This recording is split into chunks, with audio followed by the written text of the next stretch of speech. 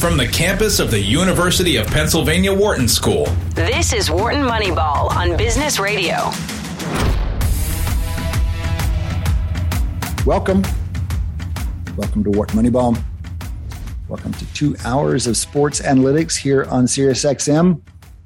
This is Cade Massey hosting this afternoon at the moment with my buddy and colleague Adi Weiner. We're going to open the Q1 together. As you guys know, our regular listeners know, Q1 in the time of pandemic has become a pandemic quarter. We try to make sense of the pandemic. We try to read the studies and talk about them and hopefully advance the thinking a little bit, at least amongst ourselves. We also periodically have guests who know a whole lot more about this stuff than us, guests who are real experts on these things. And we're delighted today to welcome onto the show to start our quarter. Dr. Nikki Teran is with us. Dr. Teran is a senior biosecurity fellow at the Institute for Progress. The Institute for Progress is an organization that advocates for research, which we're fans of. We're researchers, and so we like advocates for research, but they're talking about more scientific research. And Dr. Teran caught our eye with a piece on funding for BARDA, which is something you guys may or may not have heard of, but need to hear about. BARDA is a different angle into this whole pandemic conversation and an increasingly important one as we transition out of the acute phase we've been in towards the chronic long-term phase of how we're going to cope with what comes next. We thought it was sufficiently important that we needed to hear from someone who actually knew what they were talking about. So Dr. Teran, thank you for joining us today. Thank you for having me. We're delighted to have you. We're delighted to hear a little bit more about what's going on. We only barely know about BARDA ourselves. We hear references to, well, the scientists know how to build these things that are going to be good for all strains of this, all viruses in the future, or the whole family of COVID, or whatever it is. And that sounds neat. That sounds like a neat science thing. Mm-hmm. And we figured we should know a little bit more about that. Before we do that, real quickly, Dr. Teran, what is your background and why is it that you're writing about BARDA? So my background is actually I have a PhD in genetics, but I've been working since then in pandemic prevention policy at the federal level. So I'm writing about BARDA because I think BARDA is probably one of our best shots at preventing the next pandemic. Mm-hmm. Unfortunately, they're under-resourced. So I'm writing about what they can do, why it's great, and then trying to figure out ways to convince everyone else that they are what we need. Right. So the piece you wrote came out maybe last week. I think this is on the web, your Institute for Progress's website. And I'm reading it and I want to understand more of it, but then it does strike me, we need to find people who are really good, like rhetoricians, to make this case in the most compelling marketing way. Adi, maybe we need to get our buddy Bradlow, the marketing professor, involved. He certainly is good at that. But just clarify just for a second. You're with the Institute for Progress and you're writing about BARDA. You don't work for BARDA. Correct. Yes. BARDA is a government organization and I am not affiliated with the government. She's just advocating for it. Okay, so let us understand what BARDA is. What is BARDA and what is their role in pandemic prevention? BARDA is the Biomedical Advanced Research and Development Authority, and they perform advanced research and development of biomedical things. Mm-hmm. So their mission is to develop and procure the needed medical countermeasures, which include vaccines, therapeutics, diagnostics, and other non-pharmaceutical countermeasures like masks, for a broad array of different public health threats, whether natural or intentional. So when they were started, the idea was to have countermeasures against things like nuclear, radiological, chemical, and biological threats. So they have a pretty broad mandate. But the key things here now are trying to prevent the next pandemic because we have these technologies, like science says we can do this, but no individual is going to pay for it. It's really the kind of job for the government. So BARDA is here to do the advanced development. Yeah. You just ask, what does science say we can do? Science. Well, before we do that, one more, just a little bit more on the structure and the motivation for BARDA at all. This is solving or trying to solve or addressing market failure. This is a public good, essentially, that there's some risk out there, low probability, high impact to public welfare, that's going to fall between the market cracks just by the nature of market structures. This is why, why governments create militaries. It's a classic call for government, even people who are anti-big governments. Like, this is stepping in to solve a market failure is a broad principle, as I understand it. So give us an example, like the smallpox is considered one of their success stories. Or what is the story with smallpox? I feel like smallpox was something from a bygone era that we don't have to deal with anymore. Yeah. So after the 2001 anthrax attacks, the Congress put together Project BioShield, which was designed to make medical countermeasures against intentional attacks. So things like anthrax or smallpox. And then in 2006, the Assistant Secretary for Preparedness and Response came together and made BARDA, or was established, and BARDA was part of that. And they took over Project BioShield. But they were able to work with companies, in particular Bavarian Nordic, to design, test, and produce a smallpox vaccine.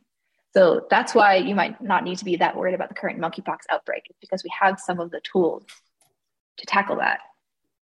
But like you said, you wouldn't have thought that you would really need a smallpox vaccine, like you're not currently vaccinated against it, because it's been entirely wiped out from the globe, except for in some freezers in the US and in Russia.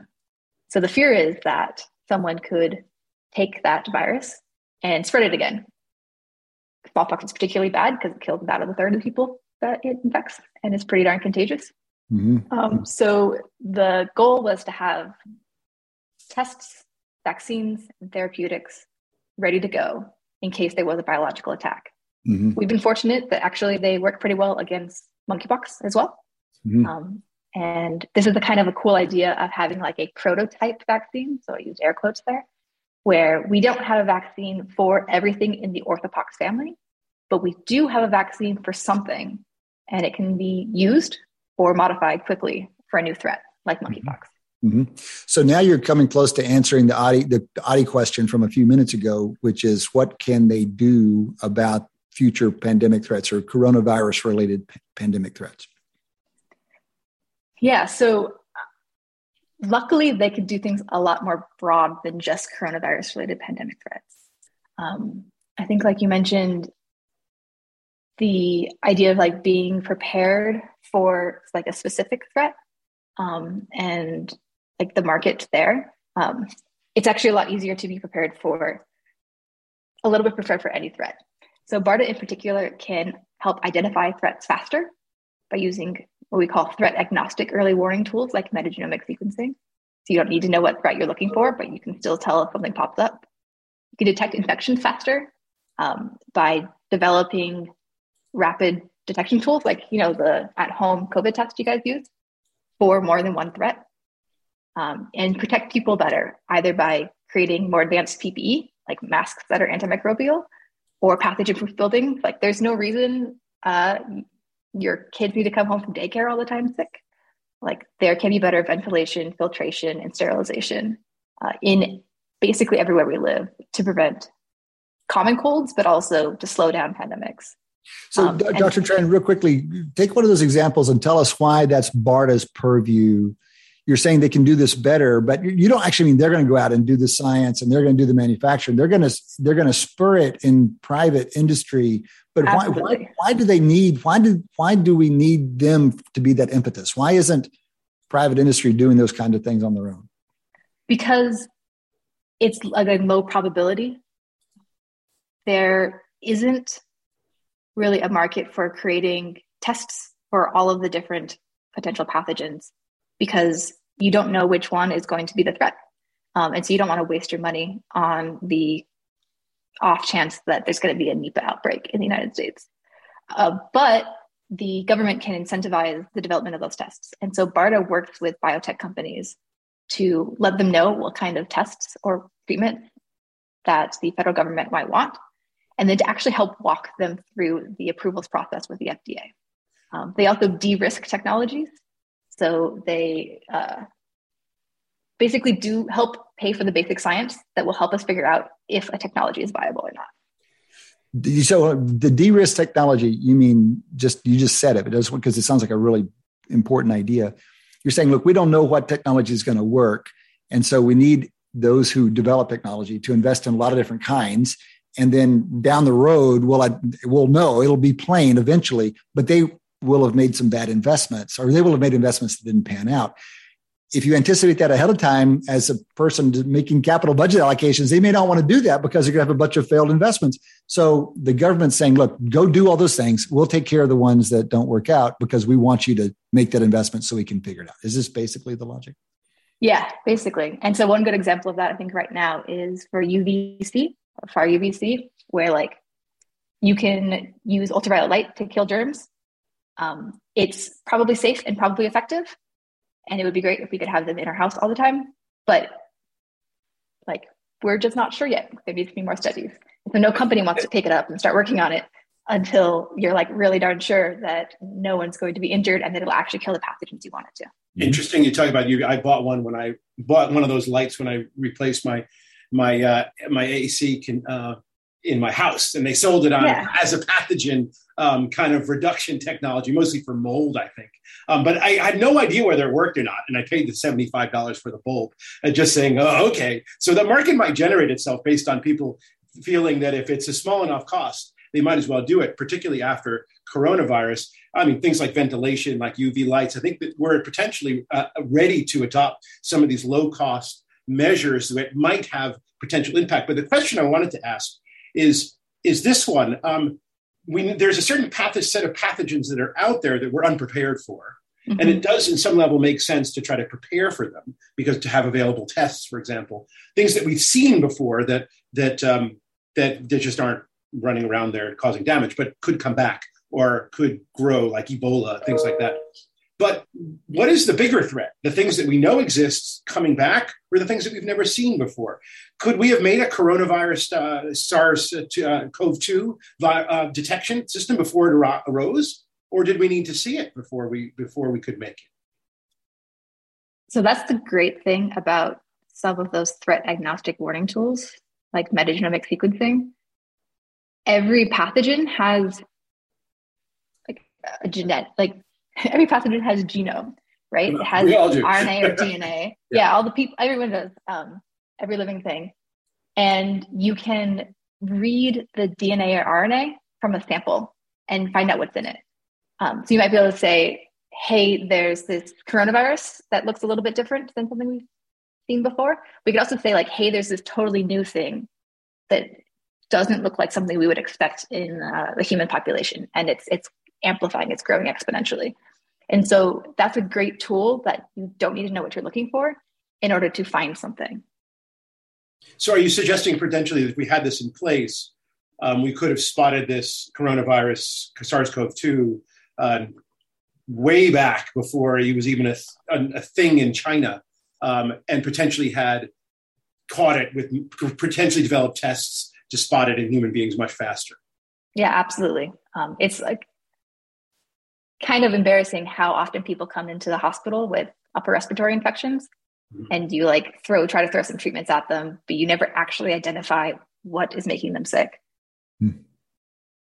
So that's fascinating. So you would potentially want to do genetic testing on everything that comes in because it's cheap enough.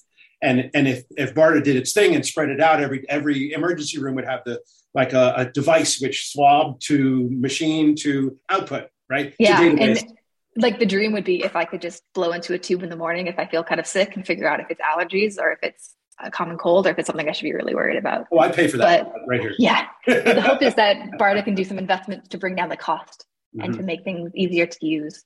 I've heard the analogy to GPS, that right now sequencing is where GPS was 40 years ago, where you need to have taken a special course and have a giant backpack in order to make it work. But now my grandma can use GPS on her smartphone. So hopefully we'll be able to get there with some more investment. I have to tell you, I'm very enthusiastic about this because it sounds like a data solution. Yep. And that's really great. Let me. We've talked around this, but I think the examples that people have heard most commonly is Moderna. So the reason this vaccine got done as quickly as it did, Pfizer's was outside of the government support, but Moderna's was squarely within that. And then my impression of this model for the next generation of these things is that there's some base level of preparation that can be made such that the actual vaccine can then be produced in a greatly accelerated time. Is that the right understanding? That's spot on. Yeah. Okay. So Moderna was part of Operation Warp Speed, and BARDA helped provide that interface between the government and biotech companies for that. And as you're suggesting, we can get to like a certain point with a lot of vaccines. So we know which viral families infect humans. And so we can look at those and figure out what the best parts to target on a particular virus might be. Make a vaccine and show in phase 1 studies that it's safe for people, and in phase 2 studies that you can like get an immune response. And then you can put it on a shelf and wait until there's a new outbreak of something. And then you can take it off the shelf and say, okay, this is close enough that we can just deploy it, or we can make just a couple tweaks and then start sending out into the field to check to make sure it actually works, but also to start vaccinating people so we don't have to wait a year before we can actually help. Can you talk a little bit, Dr. Teran, about the procurement strategies? You noted in your article that there are these innovations in the way they do spur innovation. And it's supposed to be one of the positive features of BARDA. What are some of the ways they do this?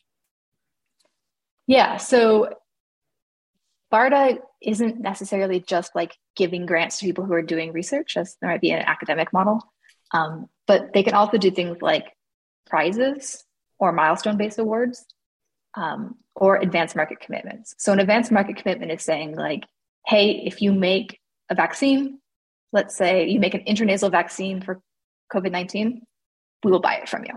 So that guarantees that there's a market, right? Advanced market commitment. Okay. But you can also do milestone-based awards or prizes in like, if you show that your intranasal vaccine works and elicits immune response and is safe, and you get it to phase 2 and you're able to do that, we will give you money. Even if you don't get it through phase 3 or you never actually produce it. Like, we think that's a valuable step and it's something that you need to get to in order to get to the endpoint we want. And so we will help pay you. And so they're also able to partner with biotech companies and help like pick up some of the tab so that these kinds of research can be performed. Okay. We talk about you just spent a lot of money in those examples. It sounds like a lot of money. Make the economic argument here, because I think you throw some numbers around that make it sound like a no-brainer. If it's such a no-brainer, why is Congress so reluctant to make the funding? But give us just the basic economic rationale for why this little obscure governmental organization ought to receive money so they can throw these prizes and milestones and commitments around.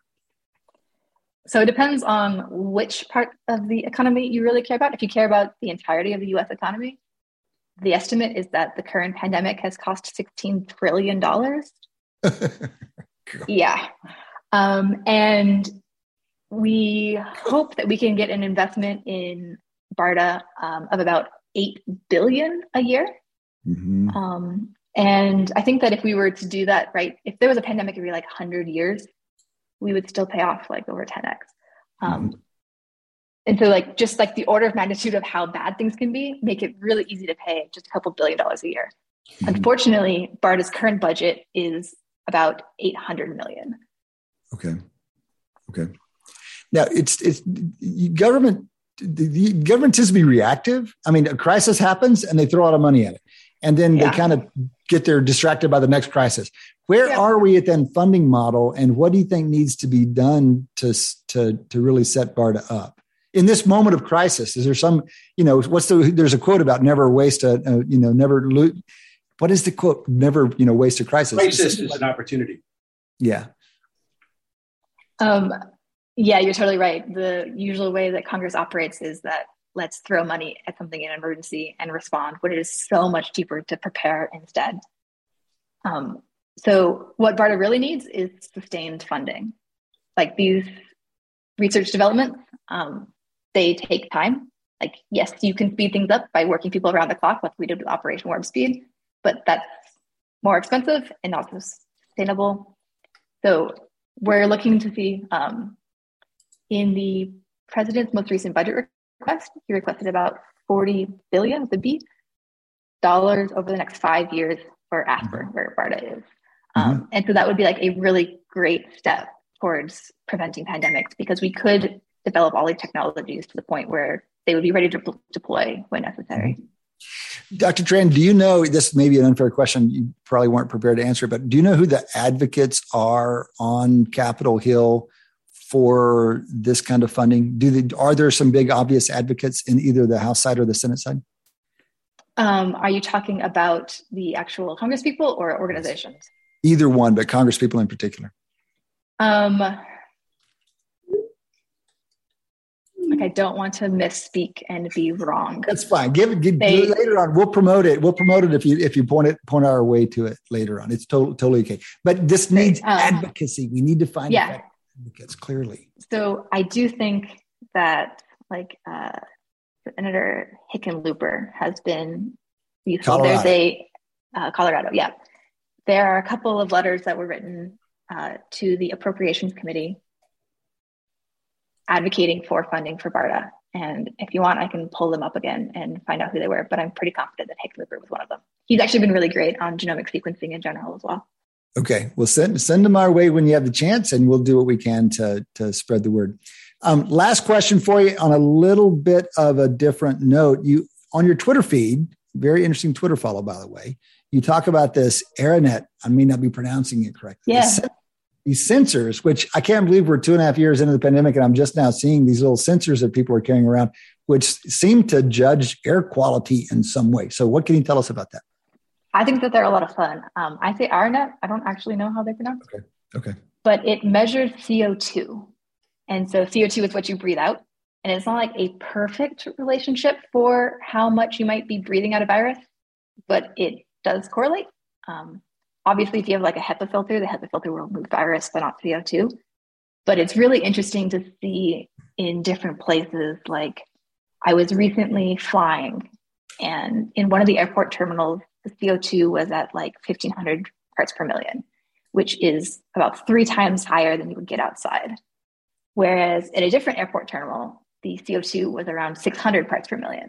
And so you could tell the difference in how much ventilation was in the space just by looking at that little meter. So this is a tool that I like what you led with, Dr. Teran, which was it's fun. If nothing else, it's fun. Let's not. I like data. You guys like data. I think it's a lot of fun. Well, we're geeks for data, so we'd probably find it fun as well. But it sounds like it's something that gives you some sense. Even to walk into a room or a restaurant, you get some sense of whether it's a relatively well ventilated. You might have to use it a lot before you got calibrated for it, but you can get a relative sense of how things are calibrated or how things are ventilated.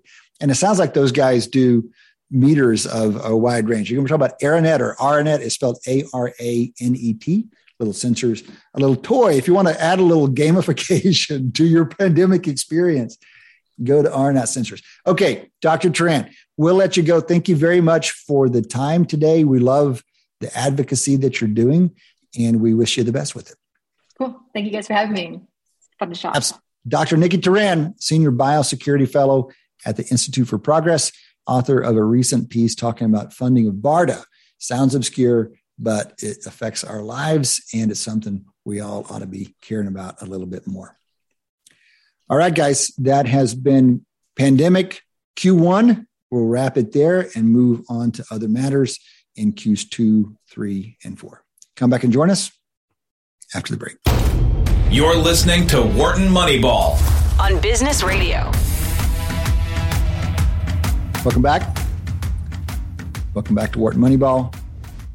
Welcome back to 2 hours of sports analytics. Moving into the sports segment of the show now. After that Q1 interview on the pandemic, especially funding for future pandemic prevention, we have the whole crew here together. We were split up for a little bit of that, and we'll be split up later. But for now, for this quarter, we've got the whole crew. This is Cade Massey hosting with Eric Bradlow, Shane Jensen, Audie Weiner, longtime collaborators here on Wharton Moneyball. You guys can jump in and join us. We love it when you do. Hit us up on Twitter. @WMoneyball is our handle on Twitter, @WMoneyball. We follow all of our guests. We tweet about the world of sports analytics. We tweet occasionally about the world of pandemic, sports in general. You know, we're not super analytics-y up there. We're a general follow. Love to have you. You can also send us email. We have a mailbag via email. The address there is moneyball@wharton.upenn.edu. Moneyball@wharton.upenn.edu. We read everything you send. We get as much of it on as we can. I've got a few I want to read today, guys, so we'll get to that. But let's In fact, let me give you one. I'm going to put Eric on his back feet with our first mailbag in a couple of weeks. Longtime listener, friend of the show, Yuval Rotenstrike writes. What did he write? Where is this note?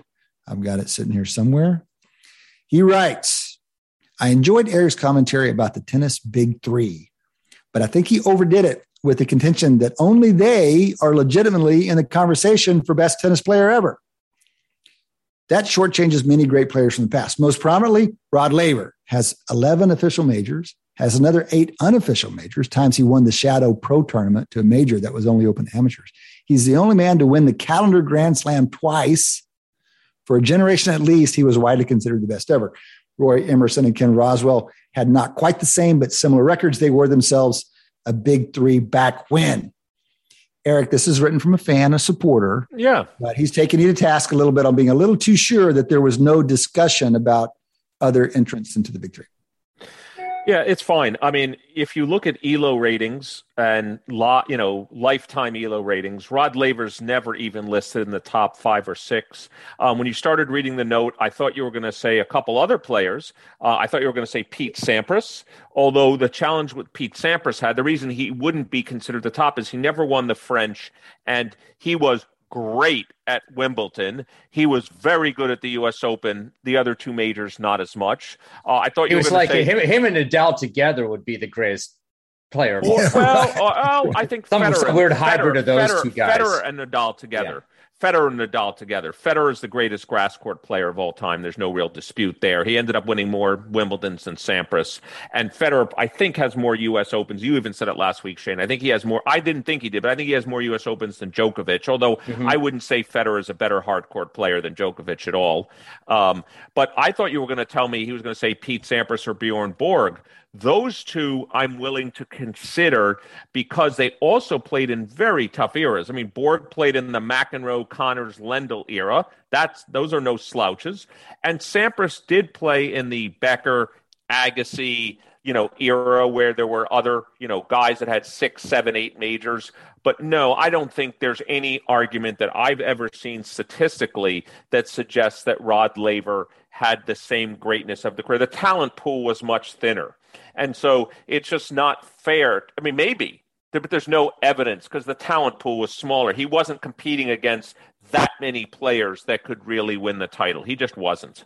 One question for y'all, and analytically, in our conversation last week, we ended up going to this ELO website so you can compare players' ELO ratings across eras. ELO, be careful. That's named after a person. That's right. It's named after a guy.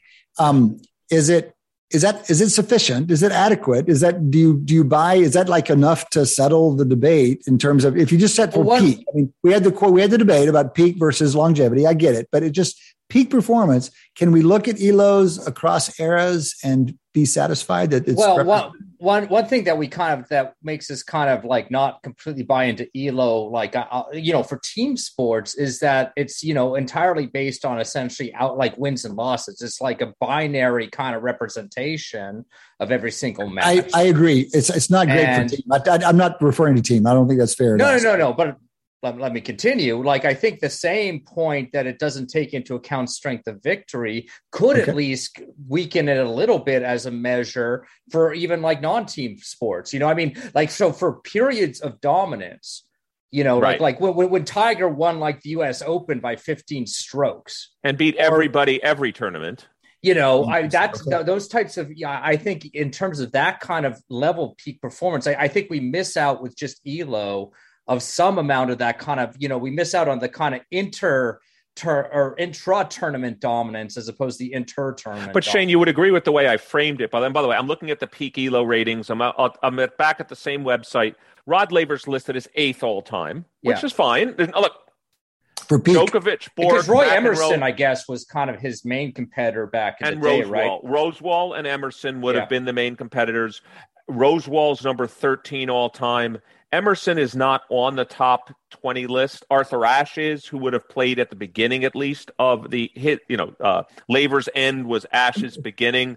Nastase, Tony Roach are all in the top 20. They would have been there. But notice what I said, Shane. I said, I didn't say that Rod Laver is not. I just said there's no evidence supporting it because of the era in which he played in. There weren't the other greats. And so it's hard for me to say that Rod Laver deserves to be in the top 3, but it doesn't mean he doesn't. Guys, an interesting question this raises is the psychology of a guy who was the best to that point. Because it sounds to me like, given these rankings, that when he played, he was the best ever at the time. And so it makes it a little hard to get past that. You know, we're probably all guilty of that in the same way. I mean, we experienced Michael Jordan and Wayne Gretzky and Mike Tyson as the best ever, and we were correct. But now we have to make the retrospective evaluation, and it's harder to do. And we're probably biased towards the people that we experienced real time as the best cumulatively to that point. Adi. A couple of things. First of all, we're not trying to make a era adjusted comparison. So we're not trying to imagine what would happen if Michael Jordan went back in time, or you switch players and the sort of era adjustment stuff that people wonder about. We're looking, and so it's not, ELO isn't going to do that. Shane made a point about intra tournament. You can modify ELO. It doesn't have to be win-loss. You can give it all kinds of weights. And so you can do it that way. What makes the Djokovic, Nadal, Federer, et cetera comparison is that it seems to be that these 3 are so dominant, they have to play against each other, and that kind of is a bit of a wrench in potential wrench in the ELO system. But I will point out, since we're talking about longtime listeners, Eric, hold on, Adi, hold on. Why is that a wrench in the system? If everything's head to head, if you're beating better players, you get credit for beating better players. Yes, that's true. That's true. But we decide on who's a better player by what they're doing to everybody else. So when you have 3 players who are essentially beating each other, you sort of shrink them back down to earth a little bit. Is that right? So that's how the algorithm works. It doesn't try to. Even if those 3 crush everybody else. That's it to a certain degree. Remember, tennis is a sport whereby the better players really dominate the ones for fewer down the rung. You don't see that in hockey. The best team doesn't always win. In football, baseball, basketball, this is one of our long-standing discussions. Questions we always ask: how good is the tails are? But in tennis, the tails are extraordinary. Yes. And that is something that does make a bit of a wrench. Though a counter argument would be, I mean, their head-to-head is actually a pretty small number of matches that they've played in their careers, They're right? Very, very dominant in the ELO system to get at the upper end. Because tennis is so dominant, a top 5 player should just crush a 25th player most of the time and do. Well, let's just talk about that, Adi, just because you bring that up.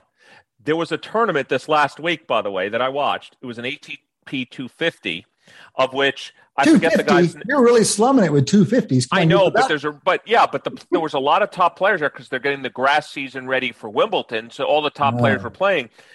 The guy, Adi, so what's your response to this? I don't remember exactly. The guy's name was Van something. He was a Dutch player. He got a wild card into the tournament. So he's not ranked 205 in the world. Wow. He beat Taylor Fritz, who's number 17 in the U.S. He's 17 in the world.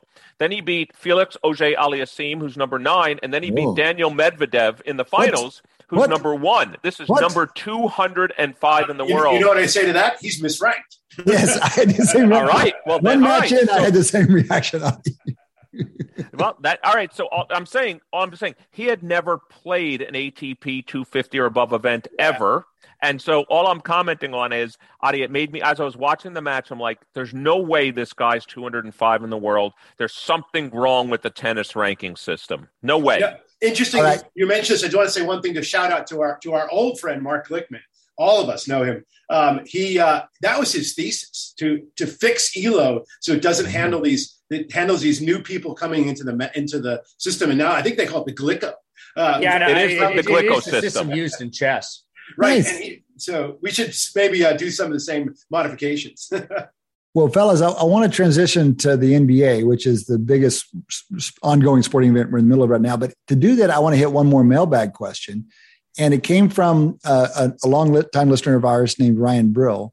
And Ryan, he made this interesting comment. I'm curious to get your reaction.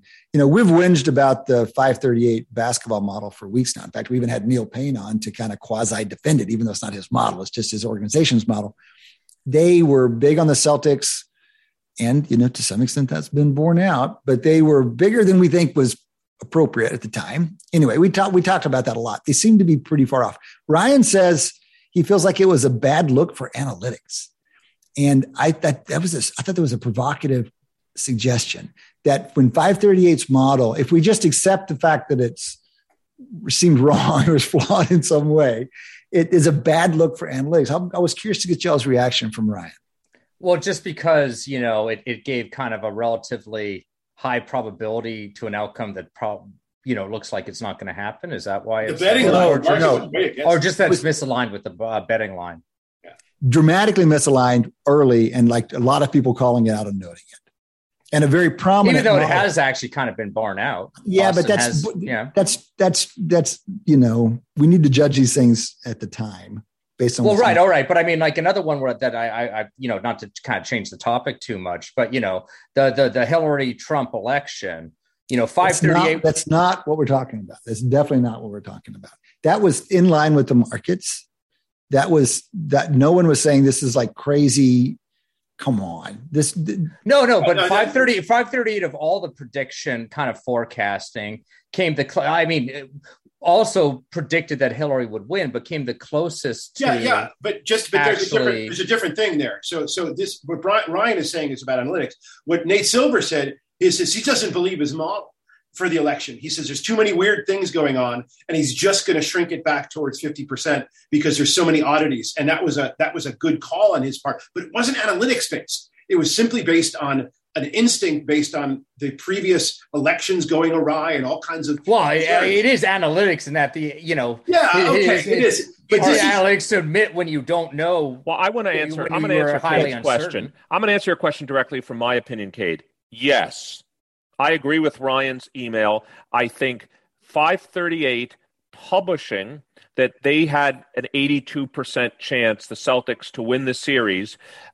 I'm not saying their model's not allowed to say 82%, but they should have shrunk that back using they should have adjusted things. When the model comes out to a number that seems improbable with low face validity, one should start questioning the model. So I think it's a bad look for them to have published that number. Yes, I do.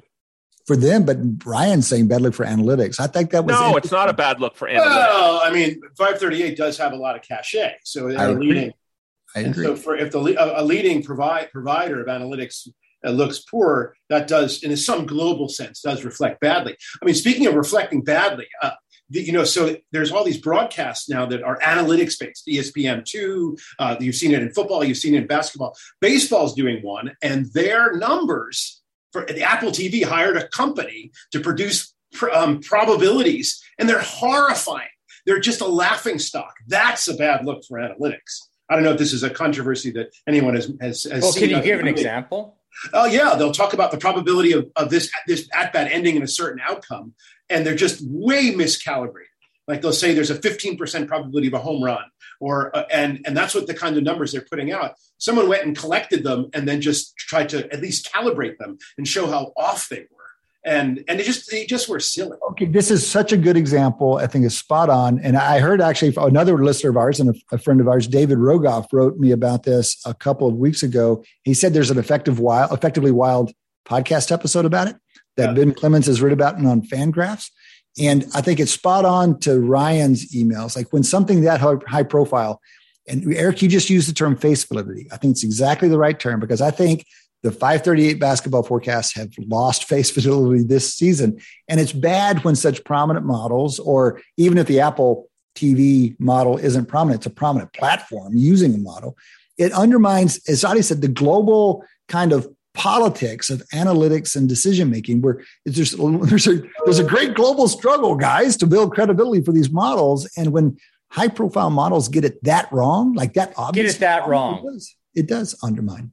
Well, again, like when we say that, again, that 80% Boston winning it all, we're going to call it wrong when Boston doesn't win it all.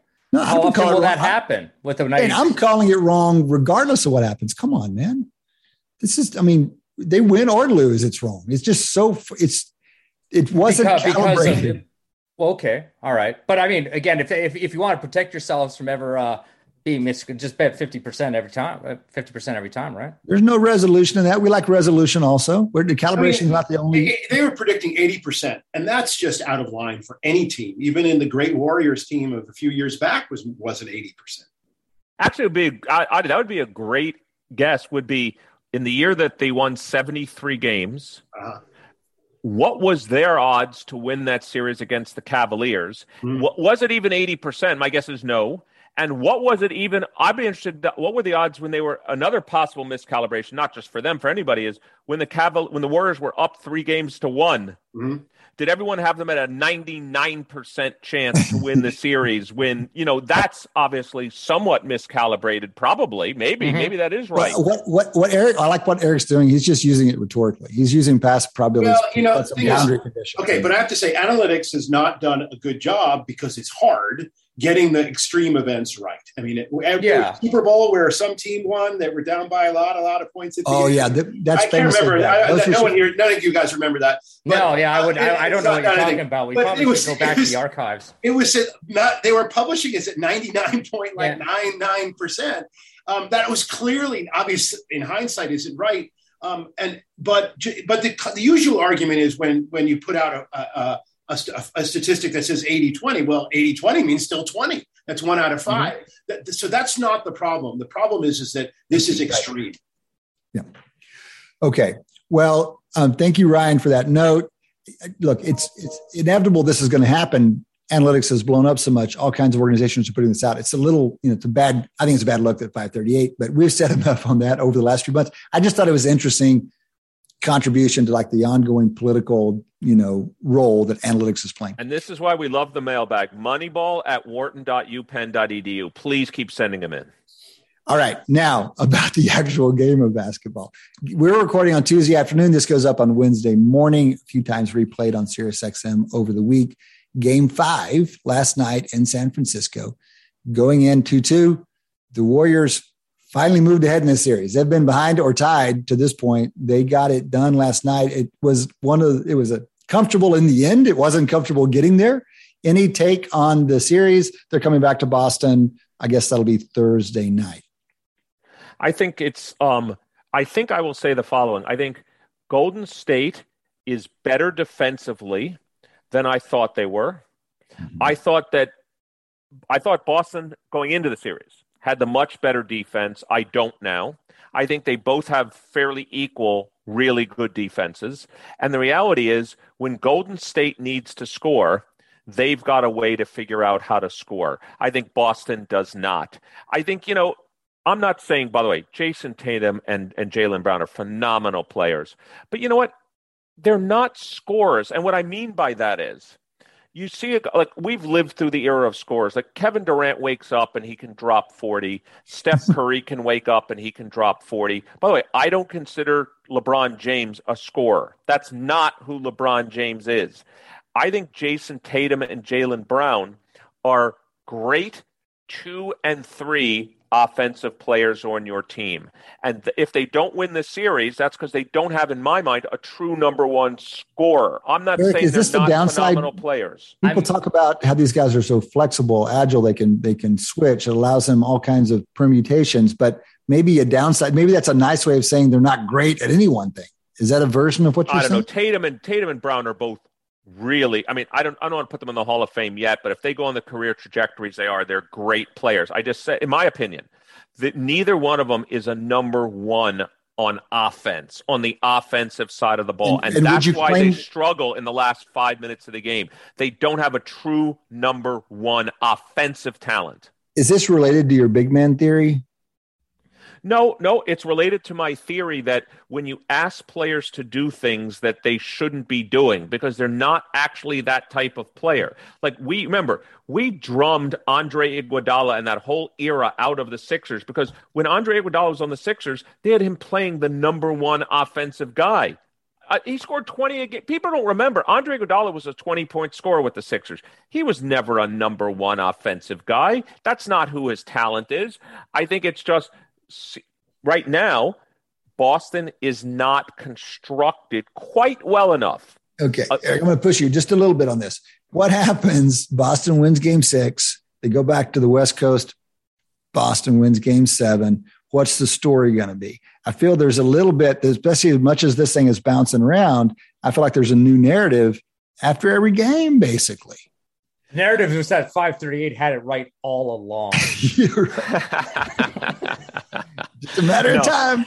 No, I think the narrative will be, if Boston does win the series, it'll be that the old Golden State Warriors wore down at the end of a long series. That'll be the story that's told and the narrative that's told. Because, look, I think this was said, the one thing I agreed with in last night's, the telecast wasn't great, the announcers weren't great, but one thing was, Andrew Wiggins was the difference in that game last night. It wasn't the 33-year-old or whatever he is, Klay Thompson. It wasn't the 32-year-old Draymond Green.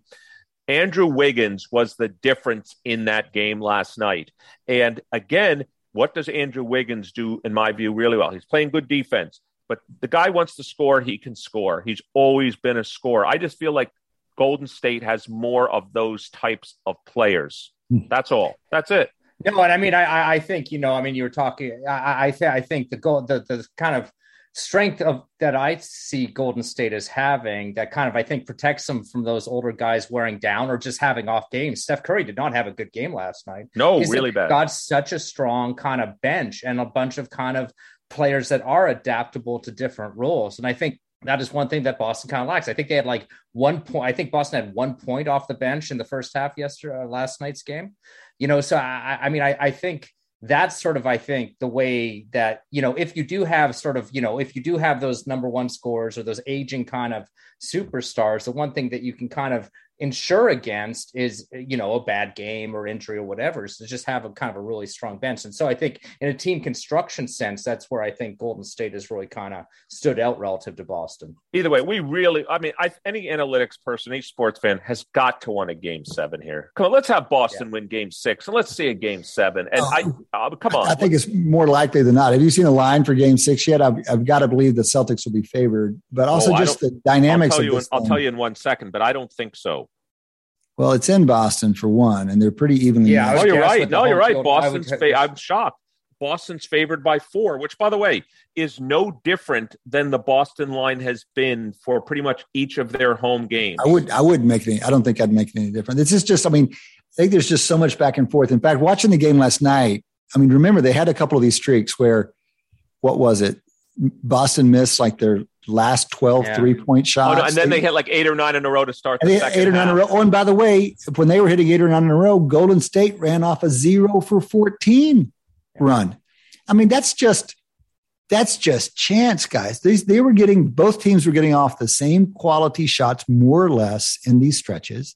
And you're just getting these chance streaks of hits and misses. And I was thinking about Michael Mauboussin's idea of the paradox of skill. So Mauboussin, financial analyst, great thinker, great guy, has a book called The Success Equation, maybe, 15 years ago, 20 years ago.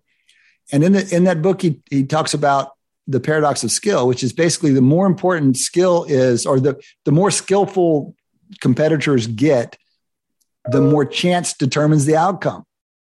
It's the paradox of skill. When people are equally matched in skill, the more closely they're matched in skill, the bigger the role of chance. And I feel like that's a little bit of what's going on with this series, that we're telling all these stories when it's just really, it's like, once the shot's up and it's a high quality shot, it's chance. And we get the long streaks. I got a great stat for you just quickly. In a 2-2 series, my son Ben was the one that brought this up to me. In a 2-2 series, when whoever wins game 5 goes up 3-2, what are the odds you think that they win the series? Well, you'd think it'd be significant, right? Yeah. Well, so what do you think it is? Now, by the way, what do you think it is, Shane? 75%. Well, let's say they're evenly matched. Then it would be 75%. But the team has gone up 3-2. So what do you think, Adi? What's your guess? The team that's up 3-2, but there's a little bit of a balance. It was 2-2. I just want to be clear. Yeah, it was. I'm not looking at all series that get to 3-2. It was 2-2. Whoever wins game 5, what percentage of the time do they win? Is this all playoff series or just the final? I think there's going to be some. I think it's all playoff series. I think there's going to be some reversion. I think there's going to be some reversion in saying I'm going less than 75. I'm going 70%. Yeah, I'm going to go. I'm going to go certainly less, maybe even less than 70%, because if it's all series, what I've noticed about the All Series is the favorite wins, but not until Game 7. And there's a strangeness that happens along the way. So I would guess 68. See, so I want to give you guys a lot of credit. I would have guessed, the number, by the way, is 73%. I would have guessed above 75% because the signal is but you guys have given absolutely reasonable arguments about why it shouldn't be. But the fact is, the 3-2 team you think should be better. The lower bound of your guesses should be 75%, you would think. Yes, that's the lower bound. And that's what my son and I had a discussion about. I just thought it was an interesting statistic. So I was arguing that the next game is more likely to be won by the team behind. Yeah. And pushing it lower. I think Bill James, I don't know if I'm giving too much credit to Bill James, but somebody has shown this in some of these, and I think it's basketball in particular that has some of these hydraulics, that has some of these reversion. It's I mean, in any sport where home court advantage is large, you would have these kind of reversion things. Yes. Oh, there goes Shane de-psychologizing it. It's just home court. Well, I mean, I've just psychologized this entire situation because we certainly have not. 73% is not statistically significantly different than my coin flip. That's the right answer. I thought that was what you're going to be coming on about. Like, I had it right. Please let the Celtics win Game 6 because I want to see a Game 7. Me too. Well, I would. What would you bet? What's your probability on the Celtics? It's a 4-point line. I'm not sure what that translates into in basketball. What, about 55-45? 55. Okay, I would give it greater than that. I would lay those points for the Celtics in Game 6. I strongly would. I wonder about your wearing down argument, Eric. I mean, how often have they put 2 rest days between NBA finals? It feels like I've never seen anything like this. Now there's 3 because they're changing cities. There's 3. Last game was Monday. This game's Thursday. If there's a Game 7, it's Sunday. Yeah. I don't remember the NBA finals having essentially, except for the 2 home games, I don't remember there being 3 games in between. I think it's a big advantage for the Warriors, and I think they have to look at the design in the future. That's my view. Well, they're probably eking out. I don't know. They're making it more dramatic. They're getting more advertising. They're building up more drama. I don't know. I'm not complaining that much because this is such a fun series. But if it were like many of the past series, it would be a little bit less compelling. All right, guys, that has been 2 quarters of Wharton Moneyball. We still have 2 quarters to go. Come back and join us after the break. You're listening to Wharton Moneyball on Business Radio. Welcome back. Welcome back to Wharton Moneyball. Welcome to Q3, another open topic segment here in 2 hours of sports analytics. We covered a variety of sports in Q2. Want to roll into a couple of major ones here in Q3. We're sitting at near the end of the NBA finals and at the beginning of the NHL finals. Why don't we talk about NHL first, guys? We're kicking off the Lightning Avs title series. We're recording this on Tuesday night. I think it's played Tuesday night. Isn't it played tonight? No, maybe it's tomorrow night. I think it's tomorrow night. I think it starts tomorrow night. Yeah, tomorrow night, I think. This is the Avs have kind of waltzed to this, and they're kind of consensus number 1 team, but they're playing the Lightning, the 2-time defending champion Lightning, who came in kind of, strong but middling, and then they put on a real show during the playoffs, having just knocked out the Rangers, following the Panthers, and before that, the Leafs. They've had quite a series. Any thoughts on this Stanley Cup Finals, especially you, Shane, Mr. Canada, Mr. Hockey? Yeah. I mean, it's not really necessarily the finals I was wanting in the sense, I guess I kind of like to see some new blood in there, but what Tampa Bay's been doing, in this kind of burgeoning dynasty, and I think we definitely will be using the word dynasty if they finish off this finals victory, is incredibly impressive. And again, I think it's the closest thing to a dynasty we've seen, at least since sort of this phase of kind of free agency in hockey over the last few years. Few decades, really. So that is one thing that's really impressed me. But also, the Avalanche, as you mentioned, have been kind of mostly steamrolling through their competition, more or less, through these playoffs. They've had as these kind of hockey things go, a relatively easy run of it. But this is obviously one of the best teams that they are going to face the entire way through. So I think it's going to be a real challenge. It could go either way. Obviously. I think let's not also forget the path that it took. I would say the Lightning safely were 15 minutes away from being eliminated in the playoffs. Let's just remember they were down 2-0 to the Rangers in games, and they were down 2-0 going into the third period of Game 3. So imagine you're down 2-0, 2-0. And I'm not saying they can't come back. Of course, they just won 4 straight, so they can win 4 straight, obviously. But they were inches away from being, down 3-0, looking at a massive uphill. And so I'll say the following. I watched a lot of that series, not just because I was a Ranger fan going up, but I have relatives in Tampa and stuff. Beating Vasilevsky, it's not going to be easy because he's going to keep you in every single game. Now, that doesn't mean Avalanche can't win, but you can forget these 9-6 scores. They're not putting 9 pucks past Vasilevsky. They're just not. And so it's going to come down every game. I mean, Shane's more of an expert than I am, but I think every game's going to come down. It may well come down to a call by the referee on a power play because, full strength. By the way, I think I do like Colorado, but every game's going to be tight. But you can just forget putting it. He's not giving up more than 3 goals. He's just hold on, Eric. The Leafs had a couple of high scoring games against him in the first round. Like they had a bunch of big numbers. That was that funny series. Remember where each team took turns winning by like 3 or 4 goal differential. Yeah, in my opinion, he just got – I don't know if he got better. I don't know. Just maybe there's non-stationarity. I'm not going to call it momentum or any of those things. The last 10 games, he looked like the goalie we've seen in the playoffs the last couple of years. But Shane knows a lot more than I do think – I don't think he's quite – he's unbreakable, but he is probably the main advantage that the Lightning have going into this round. I mean, I think this is going to be a great matchup, both in terms of the Colorado offense against the Tampa Bay defensemen and the other way around, the Tampa Bay offense against the Colorado defensemen. You've got like all-stars essentially in all 4 of those different permutations. I think on paper, Colorado, both on the offensive and defensive side probably does, I think, have an advantage on paper. The one place in which I think, Tampa Bay can counter with an advantage is Vasilevsky.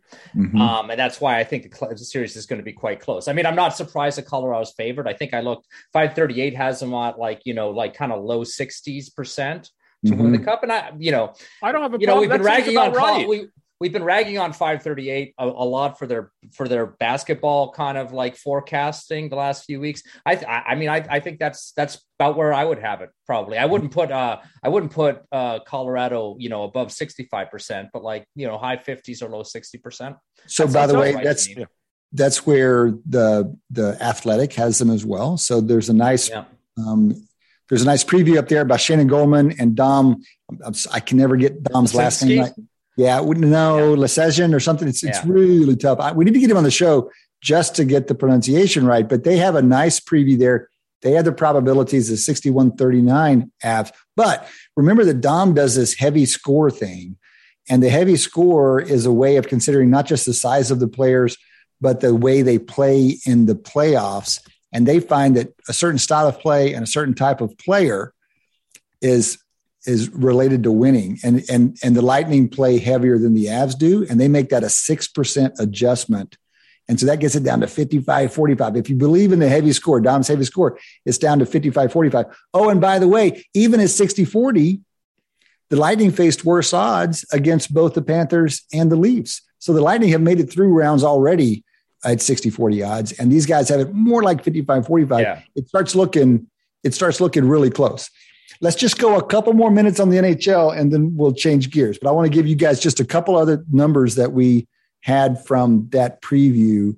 That you mentioned Vasilevsky. People are calling him, people consider him, one of the best goalies in the world, especially in the last few playoffs. He's had 42 playoff saves above expectation over the last 3 years. So 65 games, a lot of games, but 42 saves above expectation, second highest save percentage above expectation in that time. I agree, Shane. It sounds like he's the biggest advantage there. I want to, especially for the non-hockey fans, non-regular watching fans like myself, I want to point out the Dom Shana preview really went to town on Cale Makar, the defenseman for the Avs. Yep. And people talk about him, not just those guys, but some of the like halftime shows that are the between period shows on the networks. Talk about Cale Makar as one of the best defensemen, not just the best defenseman in the league, but like one of the best defensemen the league has seen. That good. And he's like 23 years old. So you're probably not tuning into hockey thinking you're going to pay attention to the defenseman, but Makar is one we're supposed to keep our eyes on. Yeah, no. And I mean, watching him basically, I mean, nobody can really shut down Connor McDavid, but they came the closest to kind of shutting him down. And that was mostly Makar's work on the kind of defensive side in that series. So whether he's able to do that same magic against Kucherov and some of the other kind of stars on the Tampa Bay Lightning will be a big part of the series. But am I not right that you would consider, I mean, I was talking to my, Tampa cousins about this. Maybe it's endogenous to the fact that they're maybe going to win 3 Stanley Cups in a row, but they've certainly been to a bunch. You would agree Stamkos is a Hall of Famer, right? He's a Hall of Famer. Yeah. And I think so. Kucherov is a Hall of Famer, right? I think so. I mean, I don't think he's quite, probably. And Vasilevsky's a Hall of Famer. And Hedman's probably, as a defenseman, is probably a Hall of Famer, right? Yeah, definitely. Yeah, so they've got at least four Hall of Famers on their team right now. Mm-hmm. And I'm not saying Colorado doesn't. Maybe they will, maybe they won't. But I'm just saying, let's not make it seem like the Avalanche, the Lightning. But as I said, part of that's endogenous. If you take, they're Hall of Famers and they're in their peak 3-year period, and that's what's getting them into the Hall of Fame. But they have a talented team. It's not just the goalie. That's exactly right. No, I think it speaks more just to kind of how stacked Colorado kind of is as a team, that you have the 3-time Stanley Cup finalists, as the underdog in this particular final. Right. I'm taking nothing away with Tampa Bay and calling Colorado the favorite. It just is a historically kind of stacked team. And just one last question. I feel an obligation to ask this to you, Shane. If I just took away the fact that Tampa Bay has won 2 straight finals, instead of the 60-40 odds that you may feel comfortable with, what would you change the odds to? I wouldn't push it above 2/3, no matter what. In the Stanley Cup Finals, that's like my high watermark for but also teams. Tampa against Montreal last year maybe would have been kind of the closest thing to a mismatch that we've seen in modern times. And again, I would not have. And what's interesting about hockey is, and I'm sure maybe Kay, this is where you were going. If I told you they were the 2-time defending MLB champs, the 2-time defending maybe MLB with your coin flipping model, Shane, you wouldn't go much higher. But at NBA, I think you would go higher. Oh yeah. NFL, you might go higher. I don't golf or let's say tennis, not Rafael Nadal. I'm just saying hockey and baseball, I think, are 2 of those sports where in your mind, I think you've said this for 8+ years. So I've been listening. Coin flips. That it's going to be a lot of coin flips. Yeah. Guys, one last note. I've got kind of an expansion team bias. Do y'all have this? Like, I can't quite get on board with the Panthers or the Jags, even after all these years. I still hold it a little bit against the Buccaneers, and that's 1976. But the Avs used to be the Nordique. When I cut my hockey teeth, the Nordique were still playing in Quebec. Oh, yeah. These guys moved to Denver in like 95 or something, and they've been waiting for that first championship. And so it's they won one back. They won a couple back in the late 90s, early 2000s as well. The Avs have? I'm missing my history. Ray Bourque won his one championship there. Yeah, I remember that. I'm going to say 98, 99. It was actually very shortly after they moved because that Nordiques team was stacked and fast when they moved. Okay. Well, all right. I had a little history right and a little history wrong. All right, guys, we got more history kicking off with tomorrow night's Game 1, Avs Lightning. All right, guys, enough on hockey for the time being. And now we have our other collaborators rolling in here to join us for the last of Q3, Audie Weiner, Eric Bradlow, Shane Jensen, joining me and Audie Weiner. Guys, a few minutes left here. Have a handful of sports floating around. Y'all have been getting my World Series, my women's college World Series text as OU slaughtered Texas at the end. We kind of anticipated it was almost admirable in its efficiency. OU softball, defending national champs. Did you see the run differential? Their season run differential was something like 600-60. It was literally 10-1. It's literally 500 something run differential. The top 3 players for OU, 3 or maybe 4, the top 3 or 4 players in runs for OU scored more runs this season than their opponents did in some. The top individual 4 players individually scored more runs than the other team. I mean, it's like Babe Ruth hitting more home runs than the rest of the major leagues or whatever back in his day. Is that the way it went? It's really interesting because my memories of softball at high level were pitching dominated, and it seems to be outrageously flipped. Yeah, I don't know. This is an unusual team, but I can tell you that there's a lot of action. If I was more rigorous, I would have counted how many plays happened in women's softball versus Major League Baseball these days. People whinge about Major League Baseball. Nothing happens. There's no grounders. There's no double plays. There's nothing. Man, there's so much action. They've got a smaller field and everything's just bang, bang. And it's a lot of fun. It's a lot of fun. I recommend it in the future. On the men's side, the Men's College World Series just got set just yesterday, finalists over the weekend. And then yesterday, the last teams are 8 teams going to Omaha. 4 teams of the final 8 weren't seeded. They didn't host a regional. They're not one of the top 16 teams in the country, but they've made it into the College World Series. The number 1 team, the number 3 team, the number 4 team all got knocked out. Tennessee was supposed to be head and shoulders above anybody else. Notre Dame took them out 2 out of 3 in Knoxville. And so Notre Dame advanced. Number 3, Vatech got knocked out. Number 4, Oregon State got knocked out. So we've got this really flat, anybody can win it kind of College World Series. The probabilities, the implied probabilities from the money lines, this is betting market. Top team, my Longhorns, 16%, down to 8th team, Texas A&M at 9.5%. It's really anybody's. Wow, so you're saying the top out of 8 is only 16%. Yeah. Wow. It's very flat. That's pretty much as flat as you get. And I mean, the next 2 are 14, 14, and 13. So the top 4 teams are 16, 14, 14, and 13. So that's Texas, Stanford, Notre Dame, Arkansas. And it's just a quick aside on Texas. Texas bracket, they've got 2 14 brackets. So play these pools, and then the 2 winners will come out and play at a 2 out of 3. Texas 14 bracket is Texas A&M, Oklahoma. These are their 2 biggest rivals in sport, and they're in the same 14 pod in Omaha. And then the 4th is Notre Dame, and they've had some big Notre Dame games in football anyway. All right, that's Men's College World Series. One last note before we flip into baseball. Did anybody watch the Belmont Stakes this past weekend? It gets so quiet when you don't have a Kentucky Derby and Preakness winner, but it's still a fun race. I mean, it's just 2.5 minutes. It's like a fun thing to go do for 2.5 minutes. We talked about it a little bit last week. Mo Donegal wins this thing. Mo Donegal was the favorite. I was so angry at myself.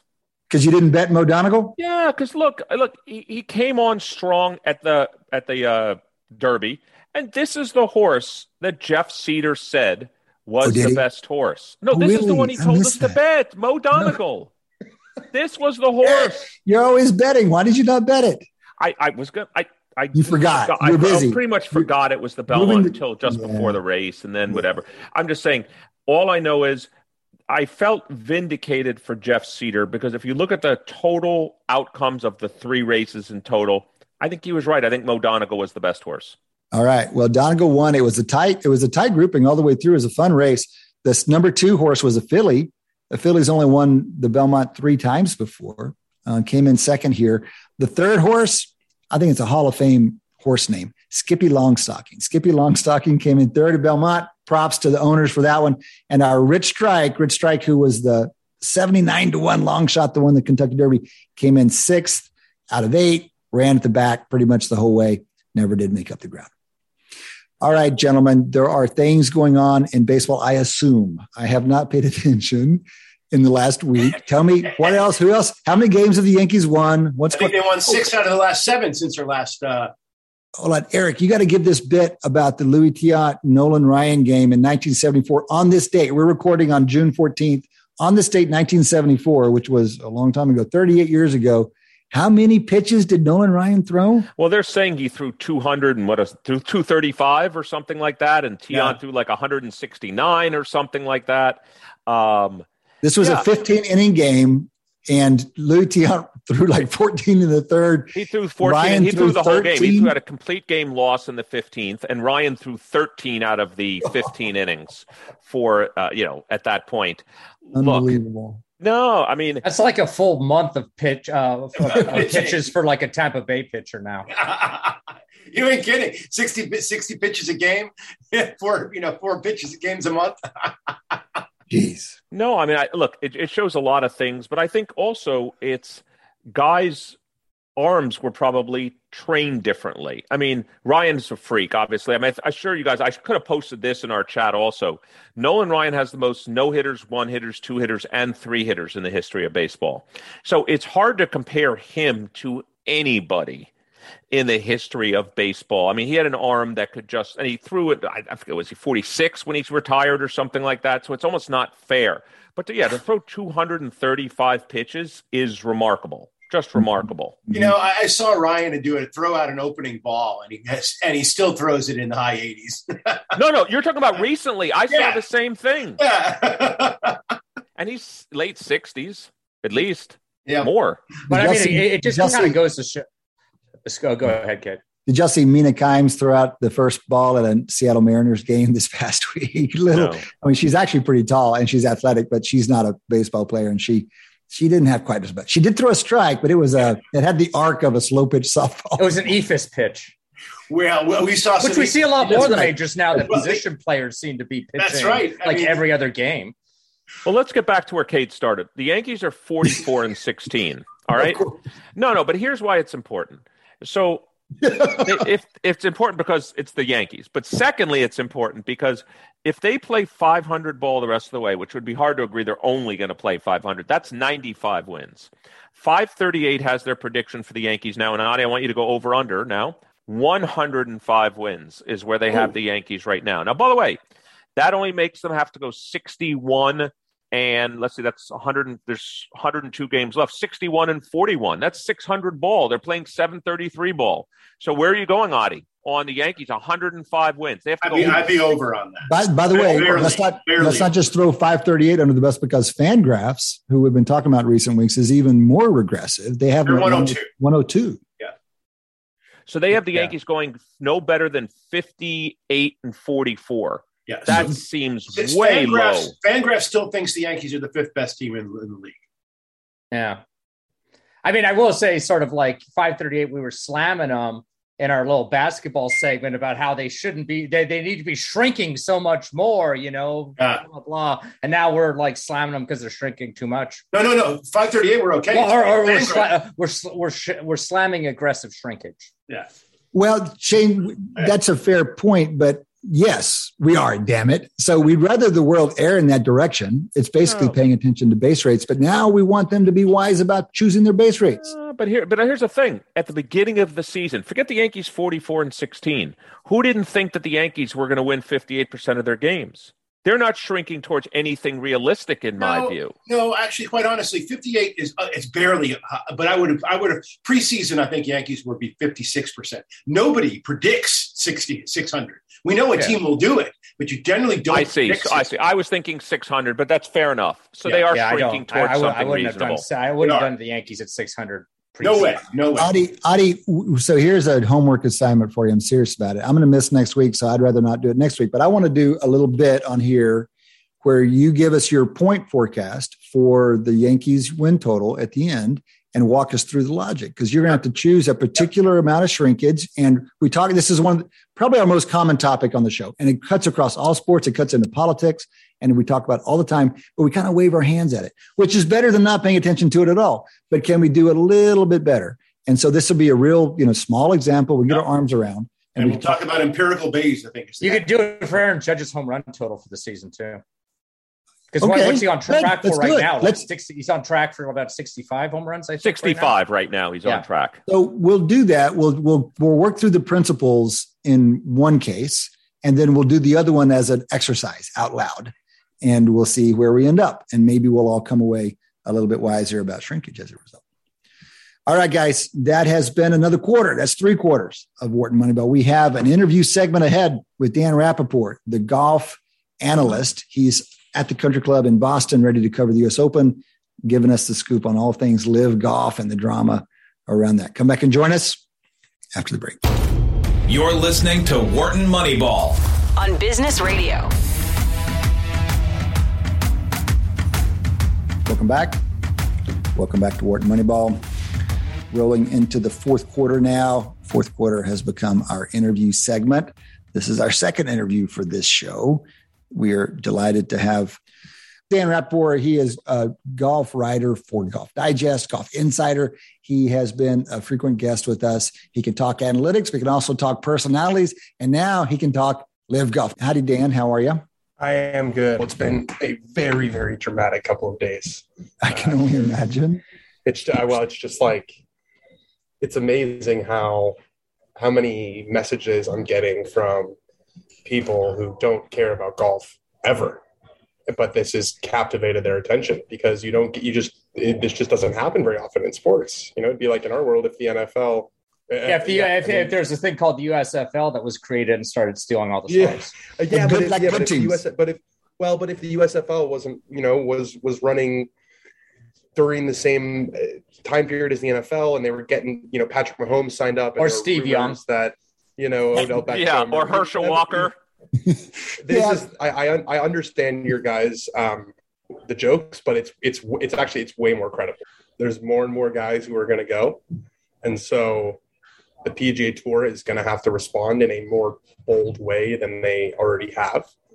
I think this is really just the beginning, to be honest with you. They had really one player who is sort of a top level talent right now on the PGA Tour, and that's Dustin Johnson. Obviously, Phil is a huge draw, but he's no longer it's crazy. He did win the major championship not that long ago, but if you look at his results, he's not a consistent contender. Maybe right. Patrick Reed might be the other person. Well, that's what I'm saying. They've since added Patrick Reed, and they've since added Bryson DeChambeau, and there are more names like that are going to come out. These guys who aren't past their prime, who are in their prime, and who are not viewing this as a retirement tour, which is kind of how it was discussed in the beginning, but they're viewing this as just like an alternative. Like, I'll play the majors, I'll play the live events, and that will be my life. And I think we never, in our world, we never expected it to get to a point where guys would be okay with not playing the PGA Tour. What we thought was the PGA Tour would say, if you play live, you can't play on the PGA Tour, and then it would go to court. But I don't even know. The guys don't even seem to care if they can't play on the PGA Tour. It's like, I guess we've kind of discovered that the only real kind of teeth that the PGA Tour has is the majors, right? And so, but it's not. But they don't own the. They don't own the majors. It would have to be some kind of a collective agreement between them and the US. Right. And the majors are in an interesting spot because in kind of a perverse way, this is almost good for them because it further cements their status as the only events that really matter. Right. Yep. Because if you have two tours and then you have 4 tournaments every year that everyone plays in, those 4 tournaments are going to be massive. They're going to be massive draws, bigger, and more of a difference from normal weeks than there already is. I don't think the general sporting public realize that the PGA Tour and the major championships are totally separate. Yeah, but Dan, there is one aspect that they are tied, right, which is the qualifications for getting in. And some of them, like for the Masters, let's take an example. We know the Masters definitely is not owned by the PGA Tour or anybody but the Masters. But world ranking does get you in as one of the major qualifications for the Masters. And if you're playing live events, I'm assuming you're not getting official world ranking points, and therefore that's not an avenue to get you into the Masters. And I assume the same is true for the other majors as well, that one of the qualifications is whether it's top 50, however they do it. I think it's top 50 for many of them. So there is a tie between them. And so if, Phil Mickelson is going to qualify because he just won the PGA recently and others, but eventually there'll become a time where Patrick Reed will no longer be able to qualify for the majors if he doesn't play any PGA events. Yes. So the Masters is a little unique in that it's a lifetime exemption. So those guys who have won, Patrick Reed being one of them, he'll always get to play. But you're right. I think the Masters is top 50 in the world. US Open is top 60. I think the British Open is also top 60, and the PGA Championship is top 100.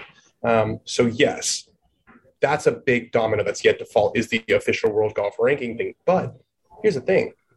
If they get all these players that they're rumored to get, you would think that the world rankings have no choice but to add, live to their system. Yeah. If their job is not to set the agenda, their job is to rank the best players in the world. You would think that if there is a tour because the world ranking does ranking points for tours that you guys have never even heard of, legitimately never, like, the Alps tour. You guys know much about the Alps tour or the Sunshine tour, right? So the world rankings, they're involved in literally every professional golf tour. If you have one that has, I don't know, 10 of the top 50 players in the world, like, how can you not rank that? And then, making matters even more complicated, the board of the PGA Tour, of the official world golf ranking, guys who are on the board to make the decisions, it's like the head of the USGA, the head of the R&A, the head of the PGA Tour, Jay Monahan, is on the board. So it's like Game of Thrones in our sport right now. And do you think that the PGA, I can kind of understand the PGA Tour's opposition to this as just a concept, because they effectively have a monopoly on most of the kind of, essentially the top golf talent in the world. But, given that they actually maybe don't have as much leverage as they thought they did in this situation, do you think that there's kind of an opportunity for compromise? Is that going to be kind of the tone that they set from this point forward? Or do you think they're going to go more kind of on the aggressive against this, kind of upstart? Well, they're sort of back into a corner now because they've been so hardline the entire time. The messaging has been, it's us or them. You have to make a choice. And that's what they were at the beginning. The Saudis, made this overture to the PGA Tour a couple of years ago. The PGA Tour, had a look and said no. So Monahan either has to compromise, in which he would look really weak, right? Or he would look like, he came off his stance, he's waffling, or he has to continue on his hardline stance, which could, be really detrimental to the organization that he leads. So, I mean, if you watched the interview he did with Jim Nantz on Sunday, it's like very serious. I mean, I think he's very, very concerned. I think everyone at the PGA Tour is really concerned. I think they kind of thought that this thing would collapse on itself before it actually launched, which, to be fair, that was a reasonable thing to believe given how slow it was and how there were all these rumors and it was going to come out on this date and then it got pushed back. But it's, the money was very real, and the money continues to be very real. So this thing is not going away. And I think there are definitely a lot of players who don't think the PGA Tour has handled this very well. And that the reason that it has become so contentious and so us or them is because the PGA Tour, perhaps out of arrogance, perhaps out of, being naive, didn't even entertain the opportunity to collaborate with these guys. Yeah, so it seems to me. Go ahead, Shane. It just seems. That's kind of my reading on the situation too. I mean, I kind of feel like there's not so many players involved, and there's not so many events involved that I don't think that there seems to be room for these two tours to peacefully coexist if they, were a little bit more if they kind of coordinated about it. And I don't know if that's necessarily where we're going. Well, with this, it could happen. I mean, it definitely could happen, but then the PGA Tour sort of becomes second fiddle, right? They just don't have the same money that the Saudis have. It's that simple. So how do you see this progressing? Like, I watched actually a fair amount of live golf this weekend, but I also watched the Canadian Open where I saw, in my view, Justin Rose choke shooting 59. I watched, a bunch of guys shooting in the low 60s. I thought the quality of golf was fantastic at the Canadian Open. It was an exciting finish to the tournament. McIlroy struggling down the last few holes. You had also maybe one of the greatest groupings of three that I've seen in years. It was Tony Finau, Justin Thomas, and Rory McIlroy. And obviously, it's not like it was scripted. That it, you know how the pairings go in the golf. That it just turned out to be one of the great pairings. So, what did you think about the quality of the golf in the Canadian Open, and what do you think about the quality of the golf in the live golf? Yeah, it's not close right now. If you compare the two, like you mentioned, I mean, one of them was a shotgun start, 54 holes. A lot of golfers who are just not good enough to play on the PGA Tour. That sounds harsh, but Andy Ogletree, he shot 24 over par for 3 rounds and made $120,000. There weren't many shots of consequence. There weren't any roars the entire week, really. And then you watched the Canadian Open and it was electric. Right now, the PGA Tour is a much better product. I don't think that's debatable.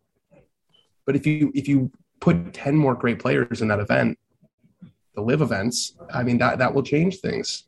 Like just better players will mean better golf, more attention.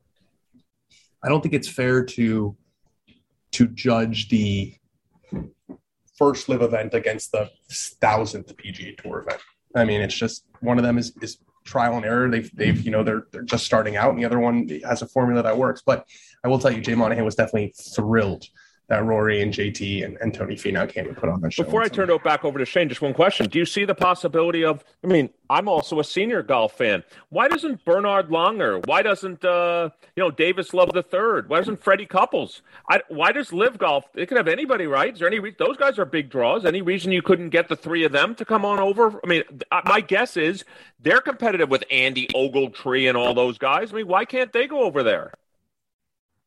Wait, sorry, why couldn't who go over there? I missed that.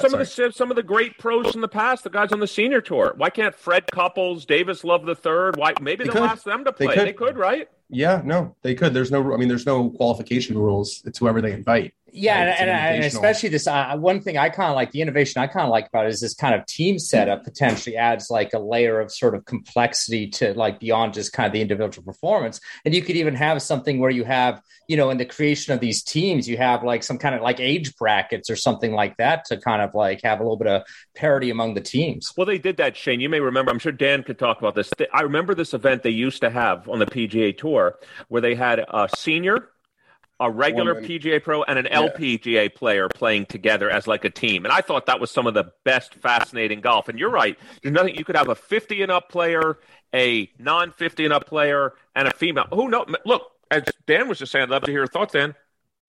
Get Annika Sorenstam to play. There's no reason it has to be all male players. You're right. There's been a lot of talk about, we've been sort of pushing for a co-ed event of significance for a long way, because there was actually, ironically, a co-ed event this past week on the European Tour, and a woman won it by 8 shots. Or I think it was 8 shots, maybe 7 shots. She was the only woman in the top 10, and they're obviously playing different tees, but it's doable. Like you could have a co-ed event, and I think the PGA Tour, for better or for worse, I would say for worse, has been really married to the 72-hole stroke play format. Mm-hmm. It's been that way for 100 years. It's not really how people consume media anymore. There's like 46 of them, or 47 of them in a 52-week year. Yep. It's very, very repetitive.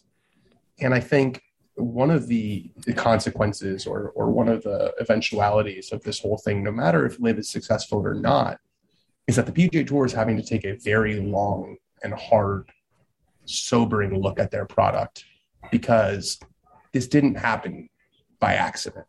This has been coming. There was going to be a challenger as long as the pockets were deep enough, because the product is a bit stale. It's just the fact of the matter. We're here on Wharton Moneyball, 2 hours of sports analytics. This is Eric Bradlow, professor of marketing and statistics, and I'm here with my co-host, professor of statistics, Shane Jensen. We're talking to Dan Rapaport, who's a staff writer and PGA Tour insider at Golf Digest. He's also worked for Sports Illustrated. We've been talking Live Golf. We're going to talk Live Golf for a few more minutes. And then, of course, there is a really big tournament coming up this week, which is, of course, the U.S. Open, and we'll get into that. So where do you think where does this go from here? You said at the moment there's 2 products that are of different quality, and I think that's indisputed. And matter of fact, the Live golfers would agree to that. But the money is there. So if the PGA keeps its hard stance, you mentioned this a little bit earlier, do you see another 10 or 15 golfers moving their way over? And again, is it likely to be the top 20 players in the world? Probably not, because they make a lot of money already. They have big endorsement deals. Maybe they're going to, if the qualifications stay the same for majors and they have to play these tournaments to still make the majors. Like, I'm sure Rory McIlroy would love to win the career Grand Slam, and if he felt he couldn't do that, I'm sure Jordan Spieth is in no rush to move over. Maybe Justin Thomas is in no rush to move over. Maybe Tony Finau, who's never won a major, is not in a rush to move over. But where do you see this going? Like, if we project 2 years, I was going to say 10 years. Forget 10 years. That's way too long. If we project 2 years from now, what do you think is going to happen? It's a good question. I've been trying to think about it and come to an answer. I think the PGA Tour will continue its stance. I think the PGA Tour will do things to make itself more attractive to its stars, whether that's events that are kind of similar to LIV in the sense of no cut, guaranteed money. I think the schedule will change a lot. I don't think that they will go all the way throughout the year. I think there will be more of an off season. Probably the fall would be my guess. I think there will be more people who move over, and it will be a situation where there are a lot of guys on the PGA Tour, and then there are some guys on the LIV Tour, and they all play in the majors. I can't see the majors doing that and siding with the PGA Tour. It's just so they'll have to modify their qualifications then. Yes. I mean, they'll have to be. I think that or LIV. I think LIV will get world ranking points, I guess. That is a really interesting piece, and I don't know the answer. And it's made a lot more complicated by who's on board of the world rankings. But yeah, well, that's one of the things though. It's like if you have two tours, it's really, really hard to determine who the best golfers in the world are, and that's what's so difficult. With boxing, right? Let me go to that. There's a title fight, and you're like, well, I don't know what that means. Well, let me ask you a question. I'm not a good golfer, but let's say I can play golf. Let's pretend for a moment I can play golf. I can play golf. I mean, I can shoot. I always joked I can shoot 100 on any golf course in the world. So let's just say I can shoot 100. But when I remember looking at golf courses, and I'd try to pretend like it mattered to me. Like there are ratings for different golf courses, and with modern analytics and technology, let's talk a little bit about analytics. Is there not a way to compare? And I'm making this up. I don't remember the golf. The course outside of London that they were playing at the LIV. But can I not compare? What's it called? It was called Centurion. Can I not compare Charles Schwartzel's, 68 on the Centurion course to Justin Rose's 60 on the, at the Canadian Open? There's no way to, because aren't there like different ratings for courses and difficulties? There are. Our sport is played outside though. So that makes it really tough because the weather's never the same. So if one of the events is happening and it's blowing 30 miles an hour and the other one it's 75 degrees and sunny and not a breath of wind, I mean, and then also the weather changes throughout the day on the PGA Tour. I mean, no, the answer is no, unfortunately. It's not like basketball. It's not like there's so much variation. That is maybe an argument for kind of like that shotgun start kind of design too. That's actually bit of the variation. I love that idea. It does kind of cut down on the variance, but the answer is no. I mean, there's a way. There's a website called Data Golf. I don't know if you guys are familiar, but it's a very data driven way to look at the game, and they have a ranking system that is based less on tournaments and more like who you beat and who you lost to. So it's based less on, okay, the winner of this tournament gets 80 points. It's more like, if you beat this guy and your strokes gained versus this guy is that, and it's more comparative. But that's predicated on all of them playing the same tournaments at least sometimes. So if by the way, just so you know, just for our listeners here on Morton Moneyball, what Dan's talking about, which is the same thing from my world when I used to work at the Educational Testing Service in Princeton. If I want to be able to compare someone that took this SAT to that SAT, the French exam to this physics exam, I need what's called an overlapping design. I need people that have taken the same test, both, so I can compare their two distributions. And I would do the same thing, and Shane knows this well, very famous statistician that wrote the paper Bridging Eras in Sports. And that was the BYU guy. I say very famous. But, Shane Reese, yes. And Scott Berry wrote that paper, Yeah, Reese and Berry. It's the same idea, Dan, as overlapping design. You need players that have played the same thing to be able to do some sort of what's called diff comparison between them. Right, and that would only happen in the major championships, which is a pretty small sample size. I wish I had more answers for you guys. I don't think anyone in the world knows. I don't think the PGA Tour Commissioner knows. I don't think the official World Golf Ranking knows. I don't think Greg Norman knows. And there continue to be so many unknowns. Before we get to this year's U.S. Open, though, just tell us, though, haven't in the last couple of weeks you've woken up and said, I'm the luckiest SOB in the world? I mean, golf was always exciting, but now I'm covering golf. And golf's at the center now of the discussion of the sports world. Just admit these uncertainties are exciting for you, right? As a data guy, as an analytics guy, as someone that obviously loves the sport, this has got to be your, you've hit the jackpot. Yes, in the short term for sure. As far as attention goes, there's definitely more eyeballs in the sport.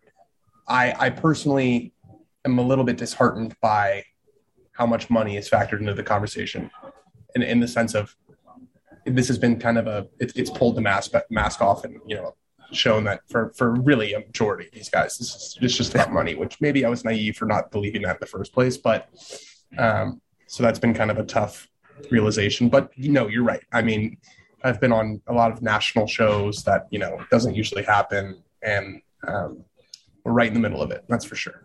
If we want to talk U.S. Open, let's do it. Yeah. Let's move on to the U.S. Open. So tell me about, first, let's start with the course. So let's start with the course that they're playing. What's known about this course? It's a well-known course, but what's known about the course? How difficult the course is it? How have they made the rough? Have they made it real bad U.S. Open rough? What are the conditions there? Is it, what's the stimp meter on the greens? Is everything going to be like 12 and 13 on the stimp meter? What are we looking at? Let's start with the course, and then we'll get to the players. Yeah, I think the course is right where they want it. Kind of a typical U.S. Open setup, really, really long rough. Greens are fast. Not going to be able to hold the greens from the rough because you're just not going to be able to put any sort of spin on your ball. The weather seems to be cooperating. I don't think there's any rain in the forecast for this week, which is a big deal for golf courses, especially U.S. Opens, where the idea is to get everything really firm and really fast. Rain obviously makes that much more difficult. It is a very well-known golf course and has a lot of history, but it's been altered significantly by Gil Hanse, who is kind of the hottest golf architect in the game right now. He also did the renovation of Southern Hills, which hosted the PGA Championship last month. The last time this place has had a significant event was 9 years ago, when it was the U.S. Amateur. So a lot of the guys in the field played in that, and Matt Fitzpatrick, who won that week, is in the field this week and has been playing really well. But I love it when majors come to courses where they don't have like normal tour events, because guys have to learn the course. I think that's fun. I think it's fun to watch them have to choose, start lines and finish lines off tees and decide what clubs they're going to hit. And that's an aspect of major championship golf that I think is sort of underappreciated, is becoming comfortable with an extremely difficult golf course that you have not played in competition before. How much advantage do the longer hitters have here? And the reason I ask is because there are some golf courses where if you can bomb it 330 off the tee, the fairway can actually get wider again later on. So is this the kind of golf course where the Bryson DeChambeaus and the, Tony Finau's and Gary Woodlands of the world, that these guys can actually blast it over the trouble? Yeah. There are definitely some holes where you can sort of cut corners and fly bunkers and stuff. And, I think a couple of years ago at Winged Foot, which might have had like the most penal rough of any U.S. Open course in recent memory, I think we, including myself, we made a kind of a miscalculation about how it would impact the field. When it's that narrow and the rough is that long, length is even more important. Sure. Because everyone's going to be missing fairways. So at Winged Foot, it was like the field average was under 50% of fairways. So even the quote unquote straighter guys were missing fairways. So wouldn't you rather be, 50 yards up if you're going to miss the fairway? Yeah. So I think that's the case this week. I don't think these fairways are not quite so severe, and not to get too X's and O's, but one of the reasons why length was so important at Winged Foot was because you could run it up the greens. The greens aren't protected in the front by bunkers, so you can kind of hit these wedges that would roll out. Brookline is not like that. There's bunkers and there's crap in front of the greens, so you can't just kind of hack it out and roll it up. So I think fairways will be a little bit more important. But one thing the data has taught us over the last 5-6 years is that longer is just always better. It's just that simple. Closer to the hole is better. So let me ask you, who are the favorites, and how much? Like I've been as Shane knows, I've been using the term momentum for years, and I always thought golf of all the sports has the most momentum. Like Scotty Scheffler had a streak where he just couldn't be beaten. From my not youth, but my young adulthood, there was a week where 1991 where Freddie Couples couldn't be beaten. Who do you see as the hot golfers right now, and who are your favorites as you look at the U.S. Open? Yeah, so I've got 3 guys that come to mind. The first is Rory. Eventually he's going to win one of these, right? Win another major. He's playing great. He had a really good chance to win at Southern Hills. He finished solo second at the Masters. He won his last start in Canada. He's definitely playing with a bit of a chip on his shoulder with all this live stuff. He's kind of emerged as the spokesman for the pro PGA Tour stance. So I like Rory's chances a lot. Other two, Sam Burns has won 3 times this year. He was up there again last week. Yep. Again, you say momentum. He and then Scotty Scheffler obviously is continuing to show up on the top of leaderboards. Colonial. He missed the cut at Southern Hills, but he played really well the following week. He lost in a playoff to Burns at Colonial, and looked good last week. Solid at RBC Canadian Open, and confidence is king in this game. And Scotty's showing up to golf tournaments and feeling like he should contend, and I think that's a really dangerous place for a golfer to be. One of the questions we always love to think about on Morton Moneyball, especially when it comes to golf, is, all right, so Dan, how many golfers do I need to give you where you'll give me even odds in the rest of the field? So let's say there's 150-something golfers playing the U.S. Open. Yeah. It might be like if you take 10 and I take 146, would you do that? Or how many? Because one of the things we talk about is, at the beginning 12. of the NBA, 12. So you take 12 and I get 144 roughly, and you're fine, 50-50 bet. 15 maybe. Yeah, it's a good question. I mean, if you look at majors, I mean, there are sort of like shock winners, but not that often. Like Justin Thomas was definitely in the top 5 for Southern Hills. For sure. Scotty Scheffler was definitely in the top 5 for the Masters. Last year, Colin Morikawa was top 10.